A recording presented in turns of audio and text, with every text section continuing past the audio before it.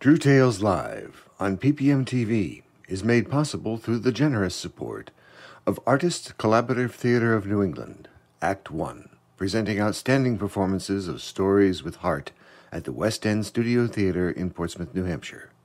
For further information, contact 603-300-2986 or on the web at act1nh.org. With additional support from Pat Spaulding, who really wants to know, hey, what's your story? I can't believe I'm 92, but I am. And my father said to me, but he said, when you're building your life, the most important things are the 4 L's. And the first L is listening.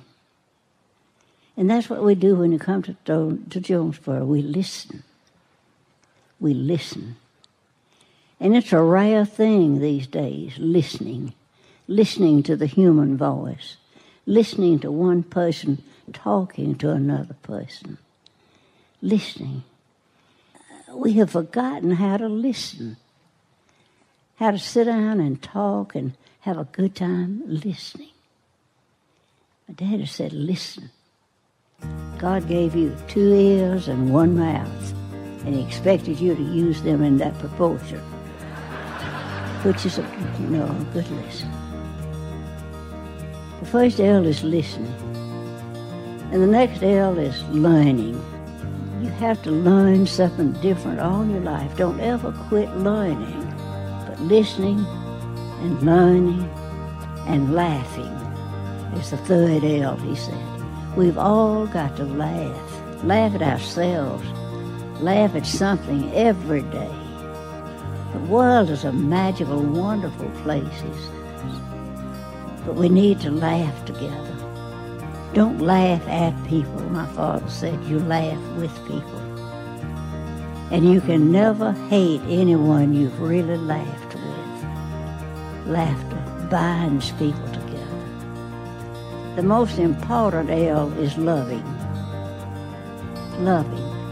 That God put us here to love each other, to enjoy each other, to help each other, to laugh together, to learn together, to listen together, but to love each other.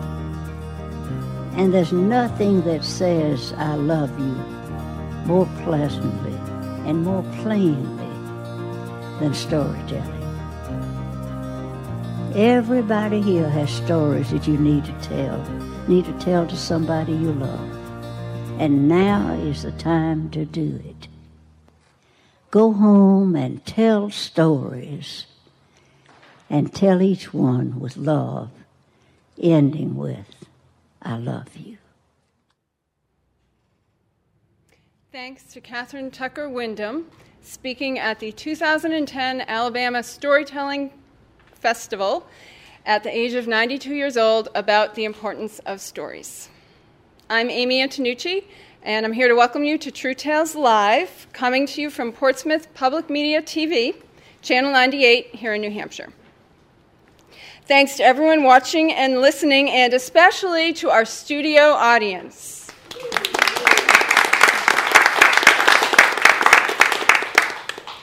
Our mission at True Tales Live is to provide a space for people to tell first-person experience stories. Stories that reflect our community's personal and cultural diversity and help us bridge differences and build understanding and respect. While we do encourage the development of storytelling skills, we have monthly workshops and other support to our tellers, this is in no way a competition, where we have no ranking, no scoring, no judging at all. We truly believe that stories shared from our heart uplift and inspire us and bind us all together, and that's why we are here, and we think that's probably why you're here too. So our theme for tonight's show is, What Was I Thinking? It's a good one, right? We're going to hear what 5 people think now. Coming up, we're going to have Matt Krug, Dane Peters, Martha Reed Johnson, Tina Charpentier, and Andy Davis.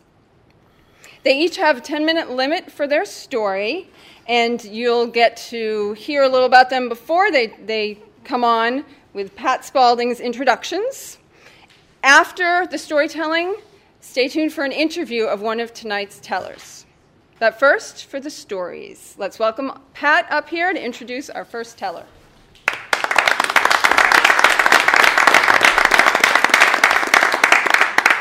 Hi, everybody. Woo, good to see you all. First up, we have a new teller to True Tales Live. His name is Matt Krug. He's an elementary school teacher and one of Freiburg, Maine's newest residents. He enjoys pedaling a bike, hiking, a good Red Sox game, and being a friend of Andy Davis. One of our regulars will be telling tonight at the end of the show. About the story that Matt will tell, he says, "Sometimes you need to end up in a ridiculous situation to help yourself see just how foolish you've been." Who can identify with that? He'll tell us more about that in his story, The 2-Minute Warning. Come on up, Matt.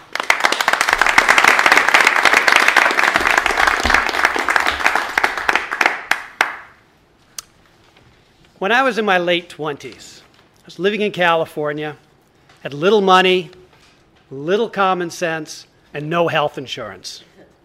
What I did have was a case of internal parasites, which I self-diagnosed as a food intolerance. Now, these parasites would be in me, and I wouldn't notice them at all for anywhere from 2 to 10 weeks. And then, out of the blue, seemingly out of nowhere, I'd get this kind of gurgly, uncomfortable feeling, which I soon learned to recognize as my 2-minute warning, because it meant I had 2 minutes to get to the bathroom, because something very exciting was about to happen. Now, I figured it was a food intolerance, so I went on the aptly named elimination diet. I figured out, well, I could eliminate spicy food. But 2 to 10 weeks later, the 2-minute warning with all the follow-up activities. And I say, all right, wasn't spicy food, must be tomatoes or fish or beans, and it went on and on and on, but every 2 to 10 weeks, the 2-minute warning. This probably would still be going on if it hadn't been for the incident in Fresno. Now, one Sunday afternoon, I'm driving south from my journeys north in California, and my car breaks down in Fresno, California. So I get towed. I get towed to this closed-down section of Fresno because it's Sunday afternoon. And the tow truck guy parks my car in this holding compound. It's right behind the Fix-It shop, which is closed. And the holding compound is this little parking lot, and it's surrounded by a chain-link fence that has razor wire around the top. So I call my buddy Larry, and I convince him that, yes, he does want to drive an hour and a half to pick me up and to bring me home. And then the tow truck driver leaves me sitting on the front step of the closed-down Fix-It shop, and off he drives. And just as he's disappearing around the corner, it's the 2-minute warning. So I figured, no problem, this is America. There's got to be a donut shop or a fast food store nearby. So I go out to the road, and I look up the road, and I look down the road. But there's no fast food places, no donut shops, no open buildings or businesses at all. And my 2 minutes is starting to tick away. So I run up to the corner, and I look left, and I looked right. No open shops. Oh, there's plenty of agricultural supply stores that are closed. There's an automotive shop that's closed. And my 2 minutes is ticking away. So I run down the street, look left, right in the next corner, same thing. My 2 minutes is ticking away. So I figure, well, if I can't find a bathroom, at least I can find like a private spot.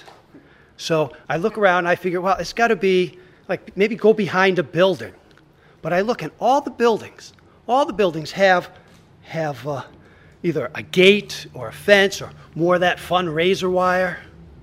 So that opportunity is gone. And my 2 minutes, it's ticking away. But not to panic. I figure, well, there's got to be something around here in which I can get behind. I mean, maybe a car. But all the cars that are around are either slowly driving up and down the street every few minutes or in the holding place there. So I'm figuring, well, just get behind maybe some trees. I'm a nature guy, I like a good hike. And there are 5 trees that I can see. And they are about as big around as my arm. And they are growing between the sidewalk and the road. Offering me really no protection from these viewers in the cars that like to drive by occasionally. At this point, I'm thinking, because my time, it's ticking away, I'm thinking, well, I'm up for anything at this point. And I look across the street, and there's a dumpster there. And I said, well, a dumpster's like a car. You can get behind a car, you can get behind a dumpster. So I run around to the dumpster, and I try to get behind the dumpster. But it is parked, or you park a dumpster or a set in such a way that it's at an angle. So no matter which side of the dumpster I go behind, I'm still, well, let's say, exposed to the street. And my time, it's ticking away. It's almost completely ticked away. So my only choice was right in front of me. I opened the dumpster. As dumpsters go, this seemed like a relatively clean dumpster. California has great recycling laws, and this apparently was a paper recycling dumpster because it had like 5 inches of nice paper on the bottom. It was rather like a large hamster cage.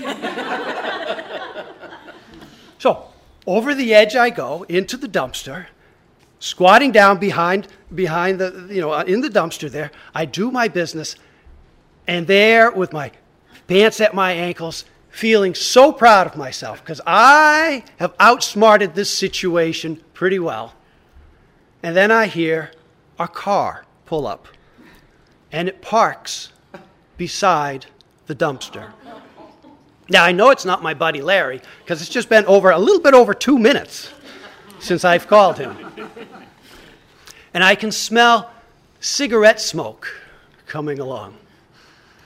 And I think to myself, why would somebody in the closed down part of this town park beside a dumpster? Well, obviously they want to throw something out, like maybe cigarettes. Or maybe they're driving around and drinking and they want to throw their bottles into this dumpster where I am in a rather not very great situation right now. And then I thought, well, it's a closed down part of town, so maybe they have something illegal that they want to throw into the dumpster. Maybe it's a body. And I wonder, would they notice me in the dumpster in my situation as they hoist the body over the side? And this is all going through my mind when, as mysteriously as this car appeared, it drives off. Well, the very next week, I went to the doctor. And my doctor, he diagnosed me not with a food intolerance, but with internal parasites. And he gave me this great big, huge, the biggest pill I've ever seen to take once a day for 30 days. And it would poison everything out of my system. And during this time I'm taking this pill, I'm feeling nausea and a headache and achy because it's poisoning me too. And I begin to think, this pill is worse than the parasites themselves. But then I take my mind back to that dumpster. And I think, no, you have to take these pills. Because after 30 days, this chapter of my life will be closed, and nobody will ever have to know about it.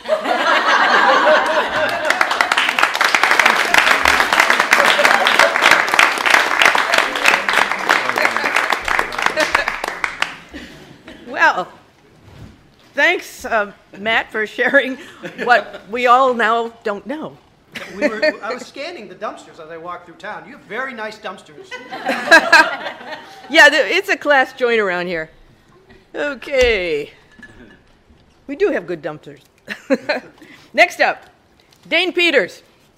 He's a longtime lover of parenting, teaching, leadership, and writing. Lives with his wife, Chris, in Greenland, New Hampshire.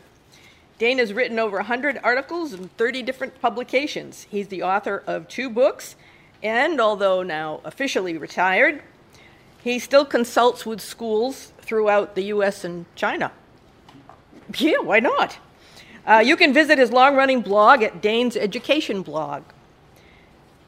Dane volunteers in several community organizations, is the vice president of Seacoast Repertory Theater, and a member of Senior Repertory Theater, which is an acting troupe for senior citizens. All of his life, Dane has listened to, learned about, and loved classical music. But he never really appreciated the visual arts until much later in life when he saw the paintings of Van Gogh through brand new eyes. His story's title is Me? Enjoy Vincent? No way. Yes way. Come on up.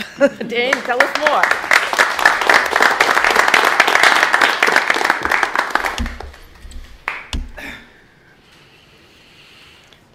To begin, I would like to borrow 3 L's from Catherine Tucker Wyndham. It's just beautiful. I love her portrayal of the 4 L's. And the 3 L's are, I'll start with listen. I grew up with classical music, and I loved listening to classical music. It just turned me on. This is in the 60s and the 70s when there was all kinds. It was a music revolution, a rock and roll. But I loved classical music. And what I loved so much about it was the fact that the pieces I liked, it would paint pictures in my mind. So, for example, Tchaikovsky's Overture of 1812, or Saint-Saëns' The Carnival of the Animals, or The Moldau by Smetana, about the river that goes through Prague, and you can literally see that river. And then there's always pictures at an exhibition by Mussorgsky. Thank you. And that was it. You know, I really got into listening to music. But then most of my life has been devoted to learning. And yet I didn't open my mind to those visual arts. And yet still writing and being an educator is all about learning, and I was devoting my life to it, but at the same time, I didn't open the door. What was I thinking? Well, eventually, the way I loved classical music, I was going to start learning about art. And it started about 3 years ago when my wife and I went to Paris, and we were on a river cruise, and we stopped. Our first stop was Giverny, which is where Monet's home was. And we went there, and we saw his pictures were there, but then we walked in his backyard where there were ponds and lily pads, and said, "Wait, I just saw that inside. That's where he gets the ideas from." And I just started getting turned on to that. Well, then the next thing that happened was this past December, someone said to me, "Hey, Dane, have you ever seen the movie Loving Vincent?" I said, No. She said, "Oh, you gotta see it. It's fabulous." Well, I sat down and I started watching it, and this was made up by 100 artists who painted 65,000 frames. So it was like an animated movie, but it was all in Van Gogh-esque. It was all about the way he painted. And when the credits were rolling at the end, I was hearing a song, and it was Starry Night by Don McLean. If you remember 1971, it was a real famous song. If you don't know it, let me... Starry, starry night, paint your palette blue and gray. Look out on the sunny day. And I just said, really? That Starry, Starry Night is his song? And then I find out that's not the name of the song. The name of the song is Vincent.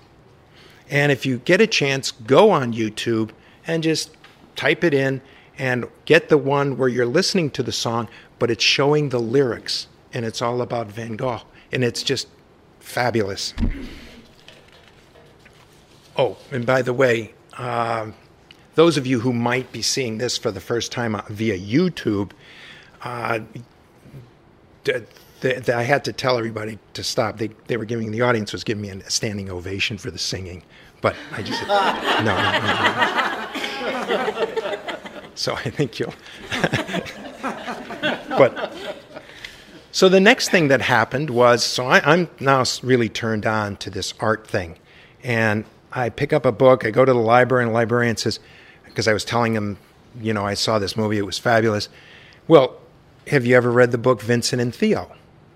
Theo was Vincent van Gogh's brother, and they communicated with each other via letters. Really, really explicit. And they helped one another, and especially Theo was helping Vincent, because Vincent was a troubled individual. He had depression very, very badly throughout his lifetime. But nevertheless, it didn't get in the way of his artistry and his talent. And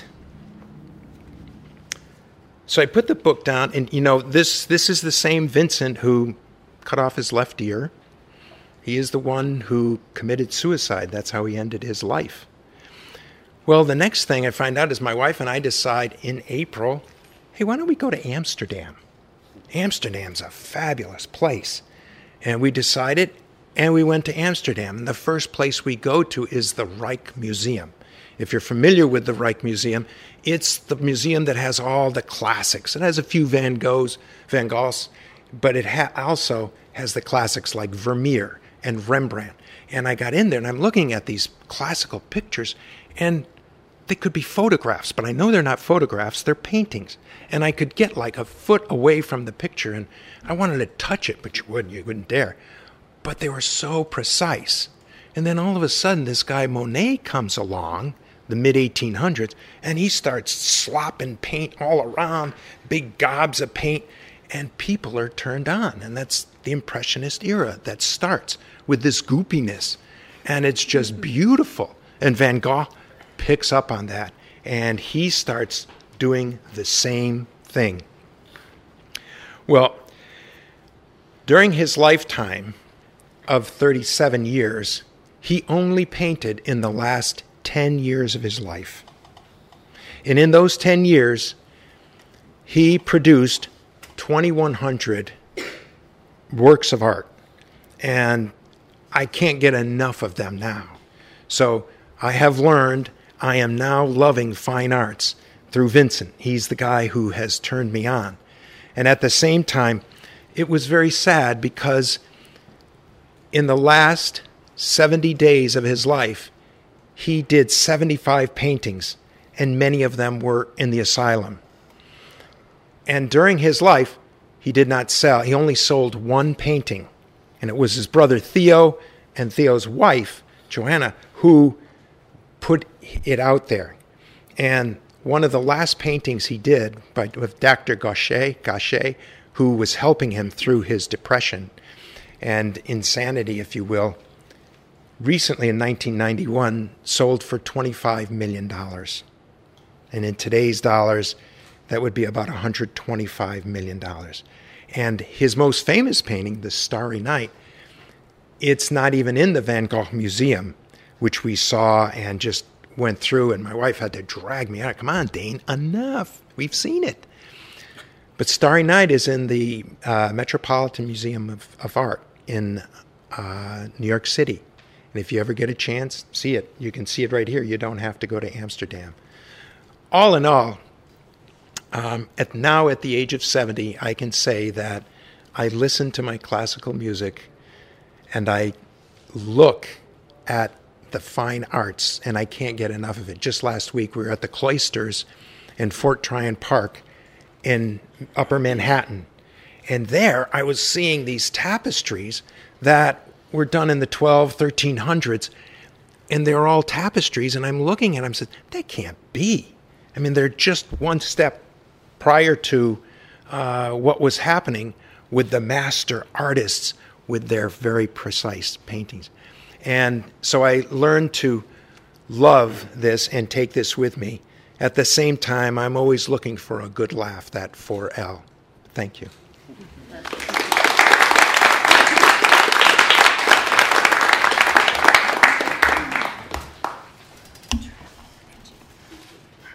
Thanks, Dane. Next up, we have Martha Reed Johnson. She grew up in Georgetown, Mass., and after 35 years living south of the Mason-Dixon line, has finally returned home. In addition to being caretaker for her 85-year-old mother and the 200-year-old family home, she is a counselor, behavior specialist, and storyteller working in public education. Martha has spent years as a middle school counselor, and often, when listening to her students, wants to ask them the question, "What were you thinking?" But then she remembers her own 16th birthday and knows exactly how the teenage brain simply does not think. She'll give us a little more insight into her personal knowledge of that fact in her story, Skinny Dipping, Cops, and Clergy. All right, put those together for us, Martha.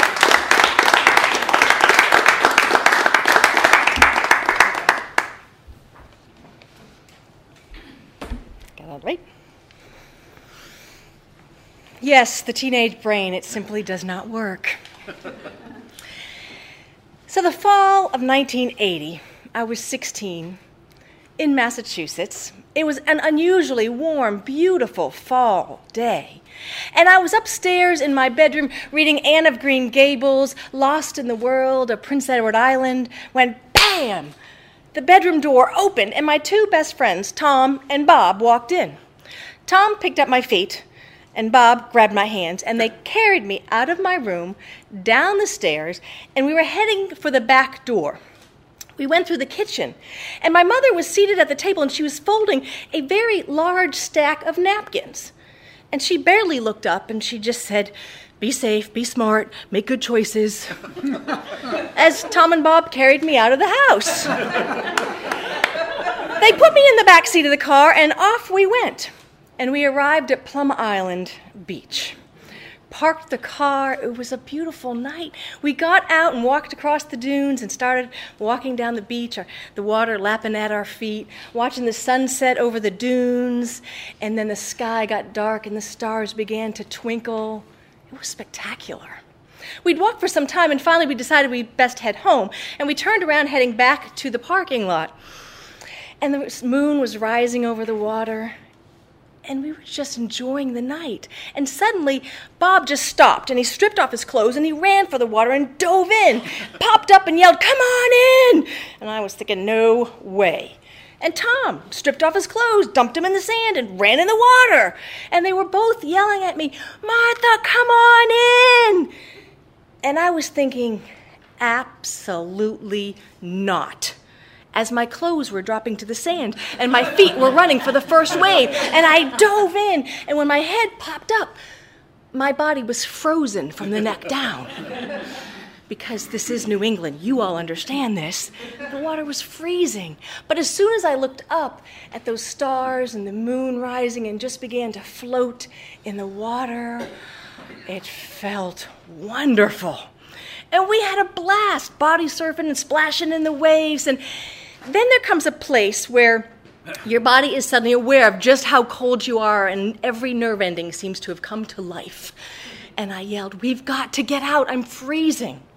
So Tom and Bob got out of the water, and I was still kind of bobbing in the waves as they were pacing back and forth on the shore.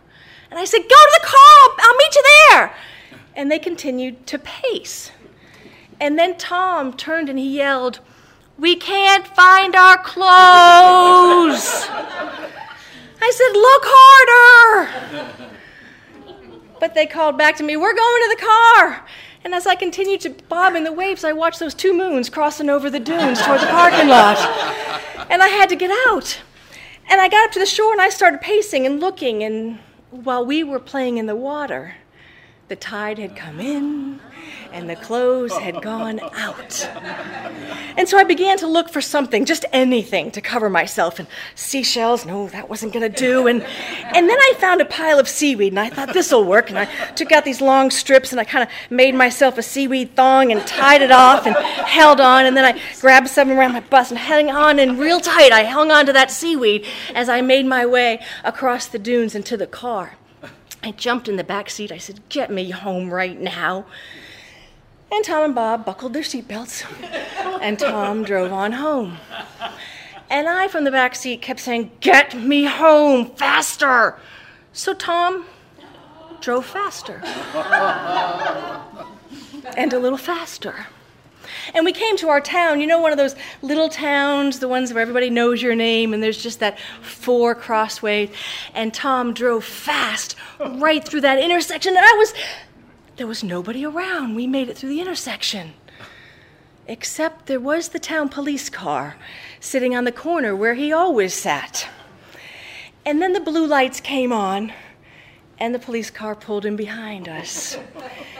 And Tom pulled over, and all I could think was, please don't let this be Officer Dowdy. He was our friend Kathy's father. I did not want him to see me like this, and so I ducked real low in the back seat and watched as the police car door opened up and Officer Dowdy strolled on up to the car. He shined the flashlight in at Tom and Bob and saw them wearing nothing but their seatbelts and said, "Tom, what are you doing?" Tom said, "We're taking Martha home." And the flashlight went to the back seat of the car, and I was hanging on to my seaweed thong and my seaweed cups. I said, "We went skinny dipping at Plum Island, and the tide came in, and the clothes went out, and this was the best I could do, and I just want to go home, Officer Dowdy, please." And he shined the flashlight back at Tom and said, "You're taking her home like that?" Tom said, "Yeah." And then Officer Dowdy got this smirk on his face. He knew my mother, the Reverend Faith Johnson. And he looked at Tom, and looked at me, and he said, "I'll just follow. This ought to be good." And he got back in his police car. And so Tom started up, and we headed down Main Street, took that right on Elm Street. And as we were getting close to my house, I realized there were a lot of cars parked on the street in front. And there were a lot of cars in the driveway. And as we pulled into the back of the driveway, I realized that the lights to the living room were on, and there were all these heads bombing around in the living room. And then I remembered. This was the night that the Northeast Clergy Association was meeting at my mother's house. She was presenting her brand new sex education curriculum to be delivered to teenagers throughout New England. And I thought, how am I going to get in the house? And Officer Dowdy walked on past me, heading up to the driveway up towards the house, and I opened up the door. I said, "Officer Dowdy, that's a house full of clergy. You got to help me." I said, "Go to the back, just distract my dad." And he went up to the kitchen door, and I decided to go in the basement bulkhead. And so hanging on to my seaweed thong and seaweed cups there, I got down low, below the windows, and got into the basement hatch. And I crossed the basement, up the stairs, and I opened up the basement door just in time to see Officer Dowdy talking to my father in the kitchen.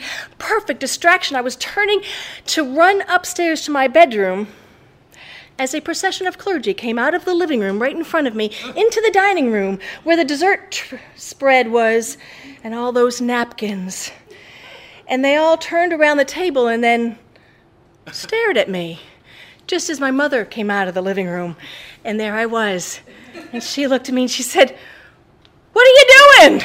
I said, "We went skinny dipping." She said, "In the basement?" I said, "No, Ma, we went to Plum Island and the tide came in and the clothes went out and this was the best I could do." And as if on cue, she looked at me and she said, "We?" and then Tom and Bob stepped up out of the basement stairs. Tom had found a paint tarp and just threw it over his shoulder. Bob just found a tool belt and snapped it on. And there we stood, and there was this moment of silence. I don't think there was much prayer going on.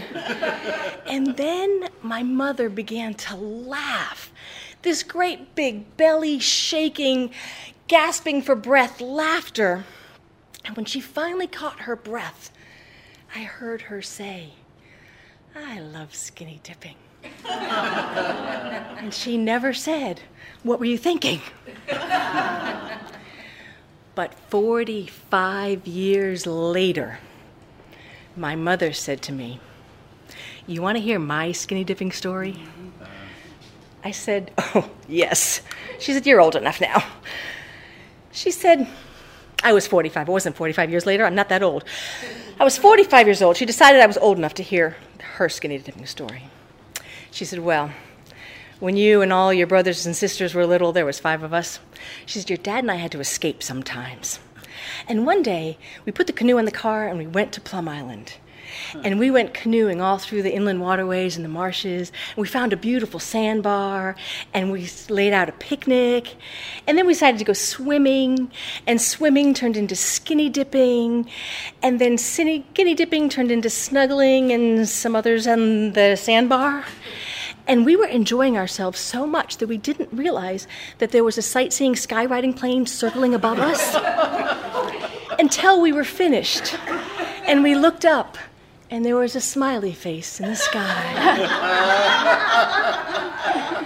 I love my mother. And neither of us ever asked, "What were you thinking?"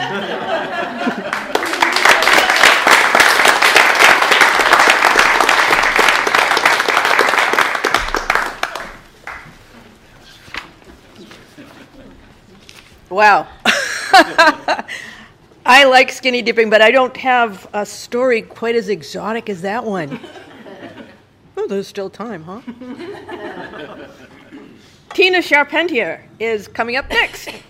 She currently makes her home in Dover, New Hampshire, but has lived in the Seacoast area for most of her life. She was, and still is, fascinated by the planes flying out over Pease Air Force Base, which is partly built on land previously owned by her grandmother. In 1982, Tina joined the New Hampshire Air National Guard Communications Unit and spent a total of 21 years with them. Her story is about a hiking adventure she took just for fun in 1992 while serving in the Air Force in Riyadh, Saudi Arabia during the Gulf War, the first Gulf War. It seemed like a good idea at the time, until, well, let's hear Tina tell her story. Quite possibly the best beer I ever had. Come on up, Tina.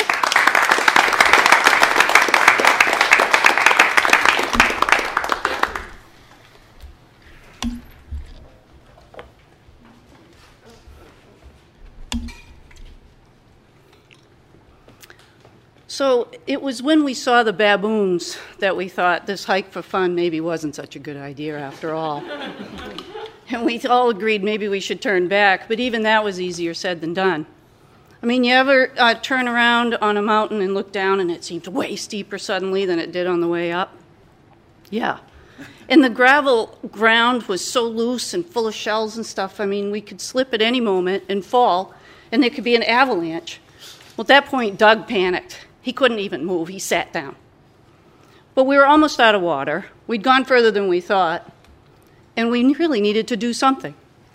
The year was 1992. We were in the Air Force, and we routinely went to a town called Al-Kaj.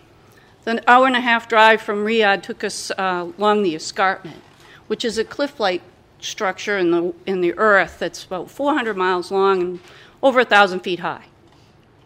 See, millions of years ago, this area was under the ocean water, and the tectonic plates shifted and tilted up, and the waters poured off over thousands of years. So Riyadh's 4 hours from any salt water, yet we had shells and coral and shark's teeth and you name it. We were essentially walking on the bottom of the ocean of long ago. So the escarpment, though, had these washouts in it, where the waters had poured off. They're called wadis. They're dry, hard, barren, brown, just rugged. And there's ancient volcanic activity evidence everywhere. There were like these large lava fields that look like old abandoned parking lots, where the dust blew across them. I mean, the geography really was interesting, although I don't recommend going to see it. It's not exactly a tourist destination. And for us, it was wartime, so it wasn't that welcoming. But in fact, it was even so unwelcoming to women. I mean, I couldn't drive. And another thing I had, government issued a abaya and scarf if I ever went anywhere without my uniform. The abaya is a black gown-like covering. It's not exactly my first clothing of choice. I'm not the gown-wearing type, typically. Plus, the average temperature, is like 110 every day. And this is black polyester thing. Boy, I'll tell you, combined with the dry air, the static discharge on that thing when I took it off could light up a room. And there were so few women stationed there that simple things weren't really thought about, like even just getting a haircut. I mean, so I went to the barber, the guys did it at Escon Village where we lived. He was a Sri Lanka guy. I asked him, do you cut ladies' hair? And he said, yes, yes. But he didn't really speak English. He just said, yes, yes. So I got a really good, I keep my hair short, but I got one of those really good men's high and tight military haircuts. So not only am I not the gown-wearing type, I actually really look like a guy. But it was okay, it was so hot, it was kind of a good haircut. Anyway, so along that road to El Karj that we would travel, we could see this one little lone tree at the top. We talked a lot about that tree. We had many conversations, actually, like, I wonder what it's like up there. Are there other trees? There aren't very many down here. I wonder if there's more up there. Is it green up there? Is it different up there? The top of the escarpment was this mystery for us. So one day, when we had a little bit of time off, we decided to drive out to the escarpment and explore a little bit. So I left my abaya in the vehicle. I look like a guy. We're in the desert. We're not going to run into many people. I just wore a button-up shirt and jeans, which is what the guys have to wear.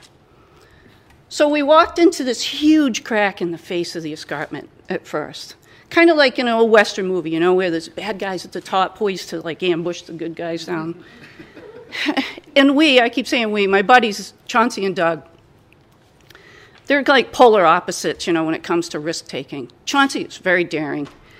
Doug is, more your Eeyore type, I'll kind of just go along, something to do. So there we go, in order. Chauncey goes in this crack. I go along behind him, and Eeyore, kind of pulls up. And we didn't get very far. When Chauncey stopped short, there's this big dead snake. I don't know what kind of snake it was. It didn't really matter. Eeyore's going, see, I told you this really wasn't a good idea. There's a sign. But Chauncey didn't pay attention to him and kept going. So we go around this dead snake, and we stop again. There's a second dead snake. Now, okay, I'm in between, so I go, I'm kind of with Eeyore on this one, Chauncey. Now there's two dead snakes. I'm glad they're not alive, but then maybe there are some alive. And worse yet, something is killing them. I really don't want to run into whatever that is. So Chauncey agreed, and we backed out of there. So we walked along the face of the escarpment. It's a pretty amazing place. And we started to go up one of the wadis. And at that point, we get to almost the top of the escarpment. Almost to the top. And there's this big, humongous boulder in the way, kind of like Wile E. Coyote would use on the Roadrunner, right? We could get around it just a little bit, but at that point, there's another drop-off cliff, a crack in the earth, and across the crack, the baboons, right? This is when Eeyore panics, everything goes wrong, and we know we got to get out of there. We're almost out of water. We really had wandered further than we should have. And but we can't do something. We got to do something now. He's panicked. So we decide maybe if we go up, backtrack, we could get down an easier way. So he gathered himself enough, as long as he looked up, we were able to boost Chauncey up onto the escarpment. We really were that close. He comes and he looks over and he says, I don't know what we were thinking. It's the same up here. It's flat and brown and there's nothing. But good news, there's no baboons on this side of the crack. All right, so we get Eeyore up there, and they pulled me up pretty easily, and we walked backtracking only along the edge of the escarpment now. At this point, we were pretty tired, you know. It was hot. And we decided that we should try to go down. We tried a couple times, but it kept failing. Like they would either be where it was a waterfall at one time, you know, or a river that dropped off, or another cliff. So then we started to walk quietly for quite a while. Our vehicle now looked like a grain of sugar, right, from where we were. We knew we were going too far. We all were thinking it. We're exhausted, we're tired, we're thirsty. So we finally talked it out. We got to go down the next one. No matter what it is, they're all going to be like this. I mean, it's the washouts. So we decided to take that next one, and it was a waterfall. It did have a drop-off. We talked Eeyore down. Actually, we talked each other down. It was crazy. He was pretty beat up and tattered and a mess. But we were all pretty beat up and tattered and a mess, actually. But at least the sun was going down, so it was a little bit cooler now. The only thing is, we still had to get back to the vehicle. We'd gone quite a ways the other way now. So the Arabs like to come out when it's cooler. So now there's people in the desert, and they come out like in a Suburban with a goat, and they cook it, and they have a cookout with their kids and wives and everything. And they'll actually hook a TV up in their Suburban and receive our radio TV service. I mean, we didn't get much. Everything was censored, but we did have news and reruns of David Letterman, which I guess were interesting to them. But we had to maneuver around some of these picnic areas now just to make it a little more stressful. And there I was without my abaya, right? If we were caught with me being out there without my abaya, somebody could be beaten or worse, right? And I say somebody because they will only talk to the man. And we did have an incident like that while I was over there. There were a couple of pilots together, and the man was beaten and locked up, in fact. So we eventually made it back to our vehicle, and Chauncey drove us like crazy back to our compound, Escon Village. And we were so happy to get back there. We really wanted a beer, right? But, you know, they don't have alcohol in Saudi Arabia. Just a total drag. But we really wanted a beer. So, okay, we did have some non-alcoholic beer. It was a imported Swiss beer called Moussi. We had a few, actually. And, you know, I love beer. I've tried a lot of beer. I keep trying beer. And Moussi, I got to say, is pretty bad beer. But still, under those circumstances, quite possibly the best beer I've ever had.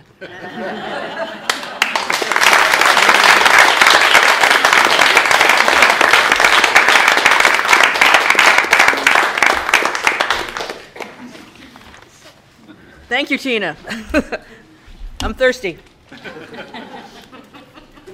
Andy Davis grew up moving from place to place as his father unsuccessfully, albeit maybe enthusiastically, pursued the American dream. But one thing was constant. His family always lived within 5 miles of the ocean. Now Andy lives up in the White Mountains, where he conducts a summer camp and retreat conference center, the World Fellowship Center. He tells stories whenever he's asked, sometimes even when he's not. And he is glad to be back to the salt air whenever he can get there, which is here, tonight. We got salt air. I smelled it as I came in. I hope you did too. If we're lucky, says Andy, we learn somewhere along the way about the need to pick our battles. If we are very lucky, we find out later what the real lesson was. This story is about when Andy realized that he got that lucky. It's titled A Tale of Two Augusts. Come on up, Andy.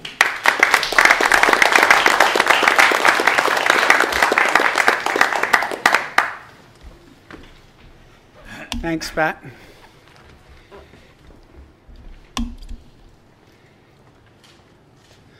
Looking back, I'm not sure if the fateful moment was when I called him an asshole or when he stuck his thumbs in the middle of my chest and started pushing me backwards down the hill. But let me back up for a moment.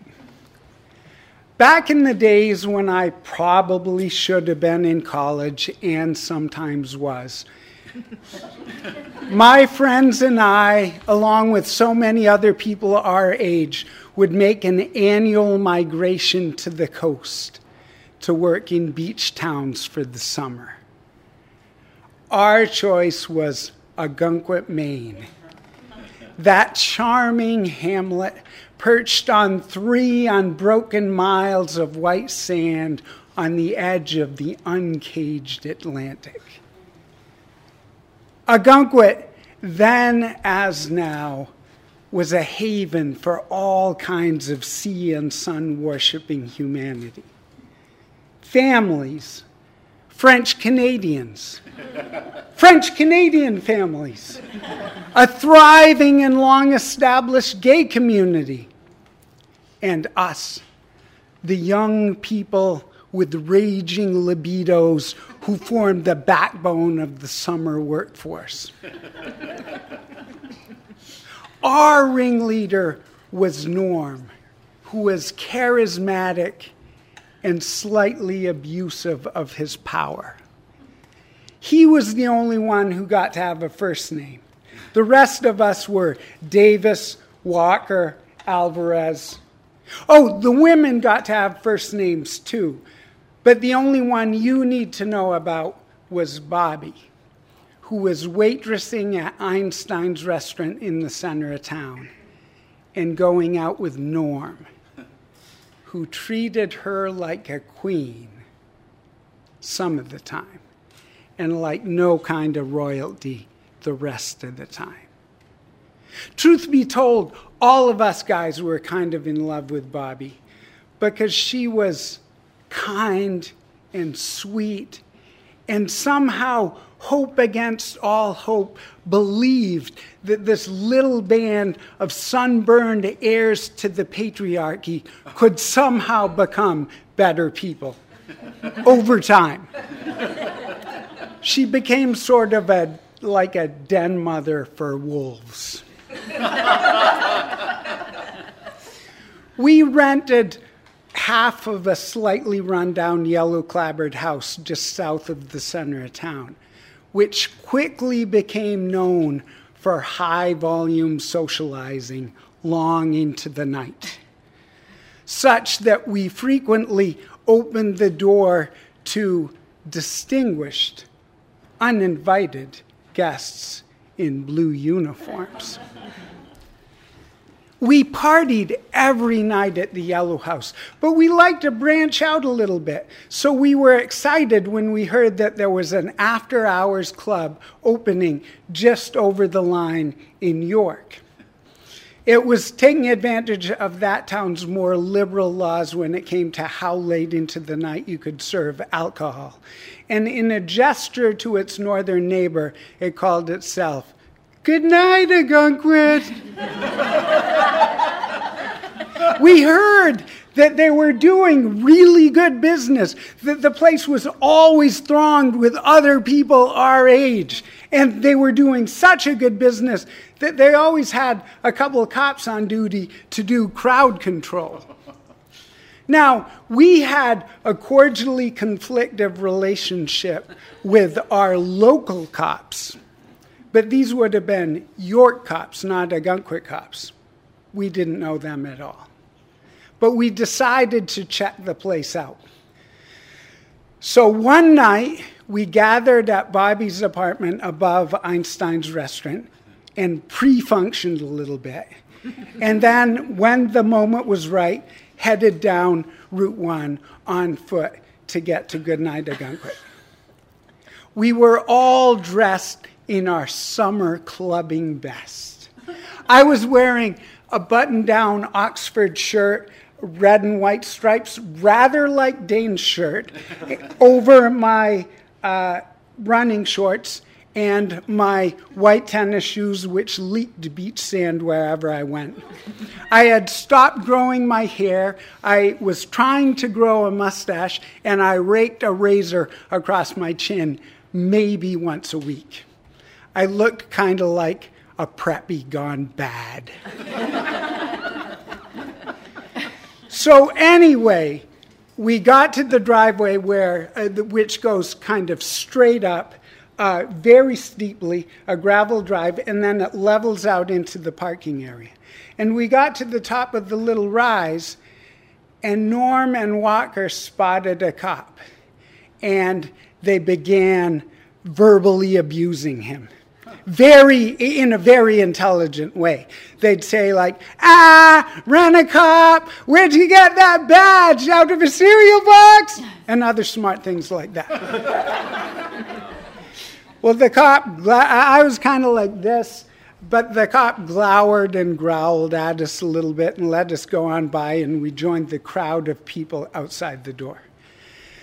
And there was a kid on a stool carding people as they went in, so a little knot of people would go towards the door, and then the door would open, and the disco lights would flash, and the dance music would pulse up, heightening the anticipation. And then finally we got towards the front, and Norm and Bobby were carded, and they went by, and the door opened again, the lights flashed, the music pulsed out. Then Walker and Alvarez got carded, and the door opened, and they went in, and it was my turn. I was 21, but I realized that I must have left my ID back at Bobby's apartment or something. The kid at the door says, "Sorry, man, without an ID, can't let you in." And I said I understood. And I turned to go, and the cop with whom Norm and Walker had had words came running up and said, "Yeah, if you don't have an ID, get the hell out of here." So I called him the aforementioned name of the puckered hidden body part and brushed by him. And I felt a beefy hand on my shoulder, and he spun me around and started pushing me backwards. And a grenade of rage went off in my head. How dare he touch me? And without any further thought, I realized that my right fist was connecting with his chin. And then I remember very clearly what I thought. Oh my God, what have I done? I'm going to die. And I ducked under his flailing arms and grabbed him around the waist and threw him up against the car. I hadn't thought this through very well. I was kind of making it up as I went along, and it wasn't going in a good direction. So the other cop came up behind me, grabbed me by the hair and the seat of the pants, kind of bounced me over the gravel, threw me in the back of the cruiser. And that was that. A few hours later, Bobby, the patient den mother, bailed me out with some of her boss Steve Einstein's money. And a few months later, I went to trial, was convicted of simple assault, sentenced to 30 days in jail, all but 3 suspended, and a year on probation. But the craziest thing about the whole thing was that when I said, "But Your Honor, I'm planning to travel in France. I already have my ticket," he let me fly off to France and do my time when I got back. Now, I've told this story a lot. In the beginning, I told it kind of constantly to other young white guys my own age without fully developed frontal lobes to show what a badass I was. But at a certain point, I stopped telling it. Maybe because I grew up a little bit. And maybe because I just had other stories to tell. But the years went by, and another August rolled around. And I was standing in a big circle of people with hands joined. It was a vigil in honor of the memory of Michael Brown, the young unarmed black man who had been shot dead the day before for expressing his rage to a police officer. And that day I told the story again. But this time it was the story of an unbelievably lucky white kid who was mind-bogglingly oblivious about his own privilege, about a white kid who, through no virtue of his own, fate and circumstance allowed to grow up, find love, have a daughter, and watch her grow up too. Blind fate and random circumstance.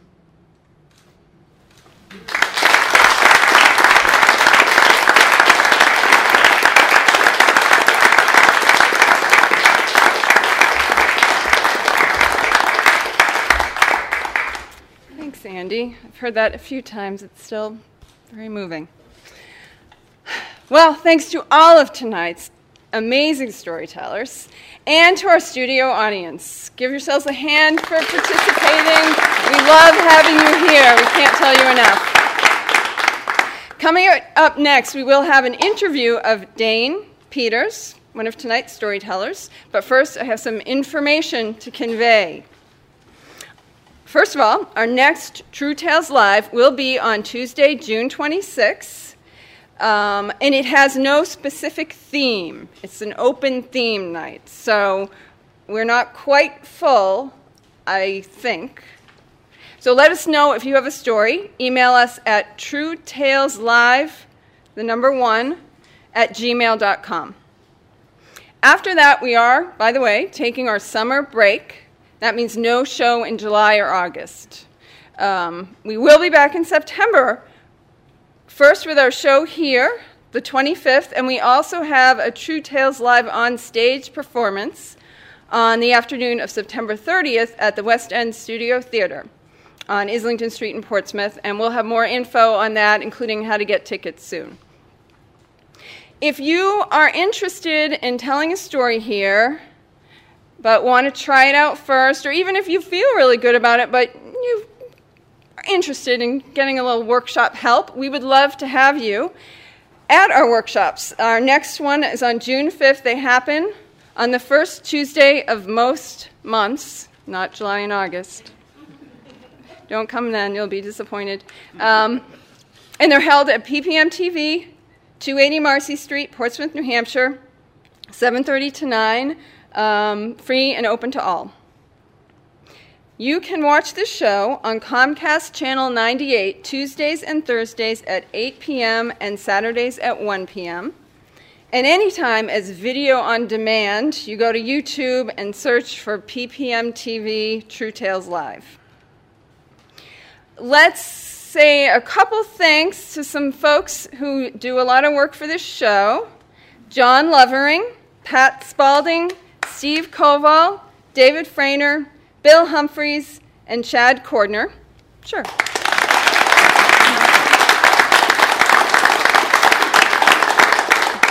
I'm Amy Antonucci, and until our next show, thanks so much for listening and watching and participating, and stay tuned for our storyteller interview.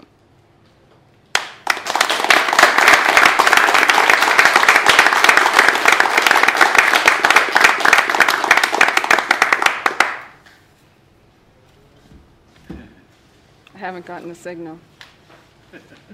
Do I have the